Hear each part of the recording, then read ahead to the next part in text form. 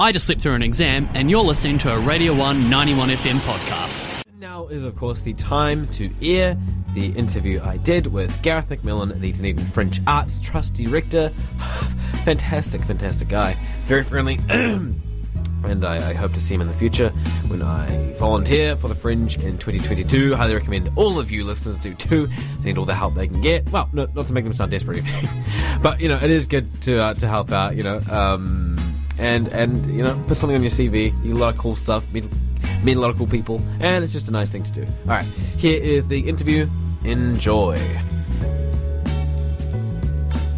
Kia ora everybody, welcome to the DPAG Late Breakfast. I am here joined by Fringe Festival Otepoti Director Gareth McMillan. How's it hanging, Gareth? Absolutely fabulous, thanks mate. How are you?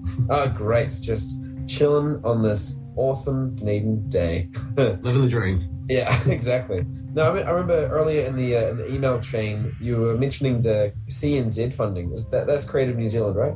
Yeah, that's right. That's the main arts funding body here in Aotearoa.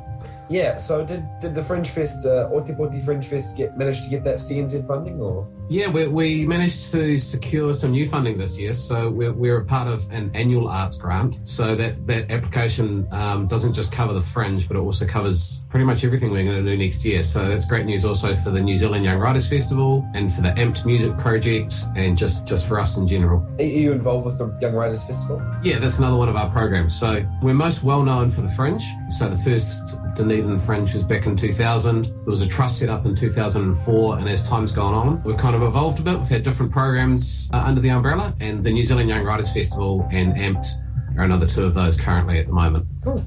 And what does that funding mean for the festival? Well, it's production costs, but I think really significantly for us, it enables us to offer Fringe artist grants. So we now have a small pool of funding, artists here in Dunedin or from around New Zealand, until the 29th of October can actually come to us and ask for a bit of seed funding. So that'd be great. It'll just cover some base costs, some registration, maybe some venue costs, marketing, hopefully some artist fees, because we'd like to see people getting paid. And that'll just really enable them to bring some cool, exciting work into Dunedin Fringe. You're the festival director for the Dunedin Fringe? Yep. That'll be my fourth one coming up. Oh, cool. And what does the job entail? Well, I suppose in a nutshell, it's up to the trust to set the strategic vision of what we're supposed to do as an organisation. So our vision is that we want to bring Fringe art to the centre of Otepoti Dunedin and make it a more inspiring and creative place to be. So that's the vision, and then it's up to me to deliver that. In Fringe terms, that just means, just all the practical things like finding the money, engaging a really amazing team of people, both paid staff and volunteers, working with artists, working with venues, just making the whole shebang happen. Cool. Now, how is the festival planning on adapting to the current level 2 restrictions, should they stay in place? This whole Delta outbreak has been pretty severe, and there's no real guarantee that it's going to ease up by February or March next year. Yeah, it's pretty gnarly. Well, the Fringe, I suppose one of our advantages, we're a little bit more flexible and nimble. A lot of Fringe events will be able to happen under level 2. We'd far rather have level 1, where we can, allow more people to come into venues and participate. We are still quite capable under level 2, so that should be no problem. If we get into a level 3, level 4 situation, then obviously we won't be able to do the in-person stuff. But last year we set up a digital platform, and already there's quite a few events from around the world which are registering work that can be presented within that. Melbourne Fringe has just finished, and they've had a huge program, and that was all digital. I mean, people's well-being is absolutely paramount. So everything that we do will be about, making sure that if we are having people in a room, that they're coming together safely and they're abiding by both the government-mandated bits of legislation, but also just best practice in terms of, making sure that we look after people and that, everyone stays safe. For sure. Now, how are the artist registrations coming along so far compared to, say, last year? Yeah, good. It's early days yet. I mean, we're open. Fringe registrations are open until the 6th of December if you want to be in our printed guide, and I'm sure that people do. We always get a few people come knocking on the door right before the Fringe is about to start. So far registration's been great. We've got some really interesting events in the mix. Our program will be embargoed until mid-February, so you'll have to come back and have a chat to me then, and I can tell you about some of the exciting acts that we've got coming. Yeah, cool, for sure. Is there any kind of theme to the acts that Fringe 22 is looking to support? Yeah, Well, as a director, I'm always keen to get the diversity of the fringe up. So, I love seeing, things like dance and poetry and some art forms to ensure that they get good representation within the program. But as on a whole, the fringe program is what we call open access. So it's not my role to curate the program as such. So that's kind of the main thing that differentiates us from a more traditional arts festival, where you might have someone in my role who's like, okay, well, this event's in and this event's not in. We're open access, so it leads to a democratisation of the arts. And so therefore, basically, if it's creative and if it's legal, you're welcome in the program. So it's a pretty broad kind of brushstroke there.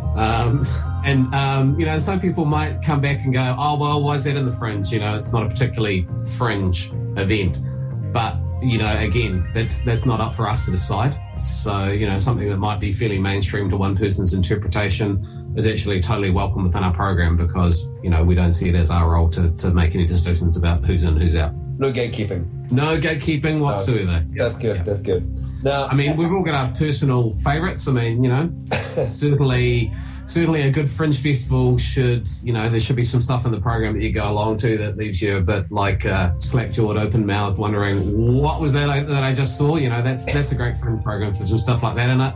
But then there's also plenty of room for, for comedy and other stuff that might potentially be perceived as a little bit more mainstream.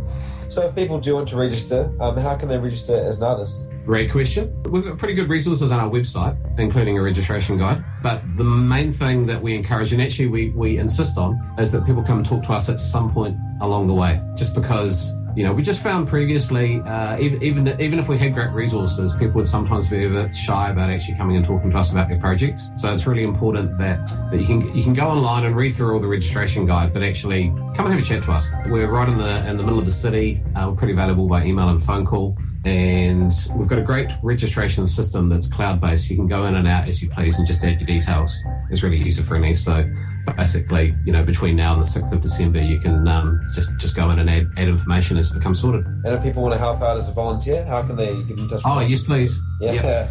Yeah, we have a huge team. In fact, we're humble brag. We just won a award at the Volunteer South award ceremony for Best Arts and Culture organisation in the city.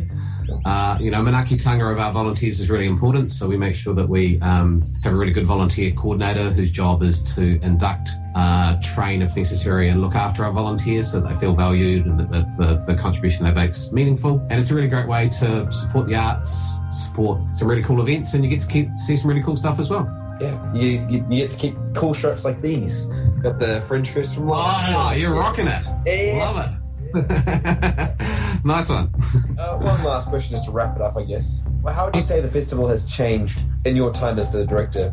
Well, obviously in the last couple of years we've had to shift away from some of the really big scale stuff that we like to do, but just is a little bit more high risk profile for COVID. We used to have a big opening night party in the either the town hall or Regent. We've dialed that back last year. We just had a party basically. It was great. It's like 100 odd people in the venue, some great comedy, some great music. Had lots of dancing, had a great old night. But that was kind of a party for us and our artists, as opposed to something that hundreds of people could go to. So that's one change. Dunedin Fringe has a really good reputation around the country. We're one of the more established fringe festivals. There's probably about 10 centres around the country that now have fringe festivals, but probably us, Wellington and Auckland are the main ones. And I think the biggest change is probably we've got better infrastructure and resources that enable us to support artists and events to a higher degree, because ultimately, we're here for artists. So everything that we have should be a resource that can support the artistic community. Hell yeah. All right, thank you very much for your time, Gareth. It is, Zach. Nice chatting to you. Yeah, lovely chatting to you too, dude. Have a great afternoon.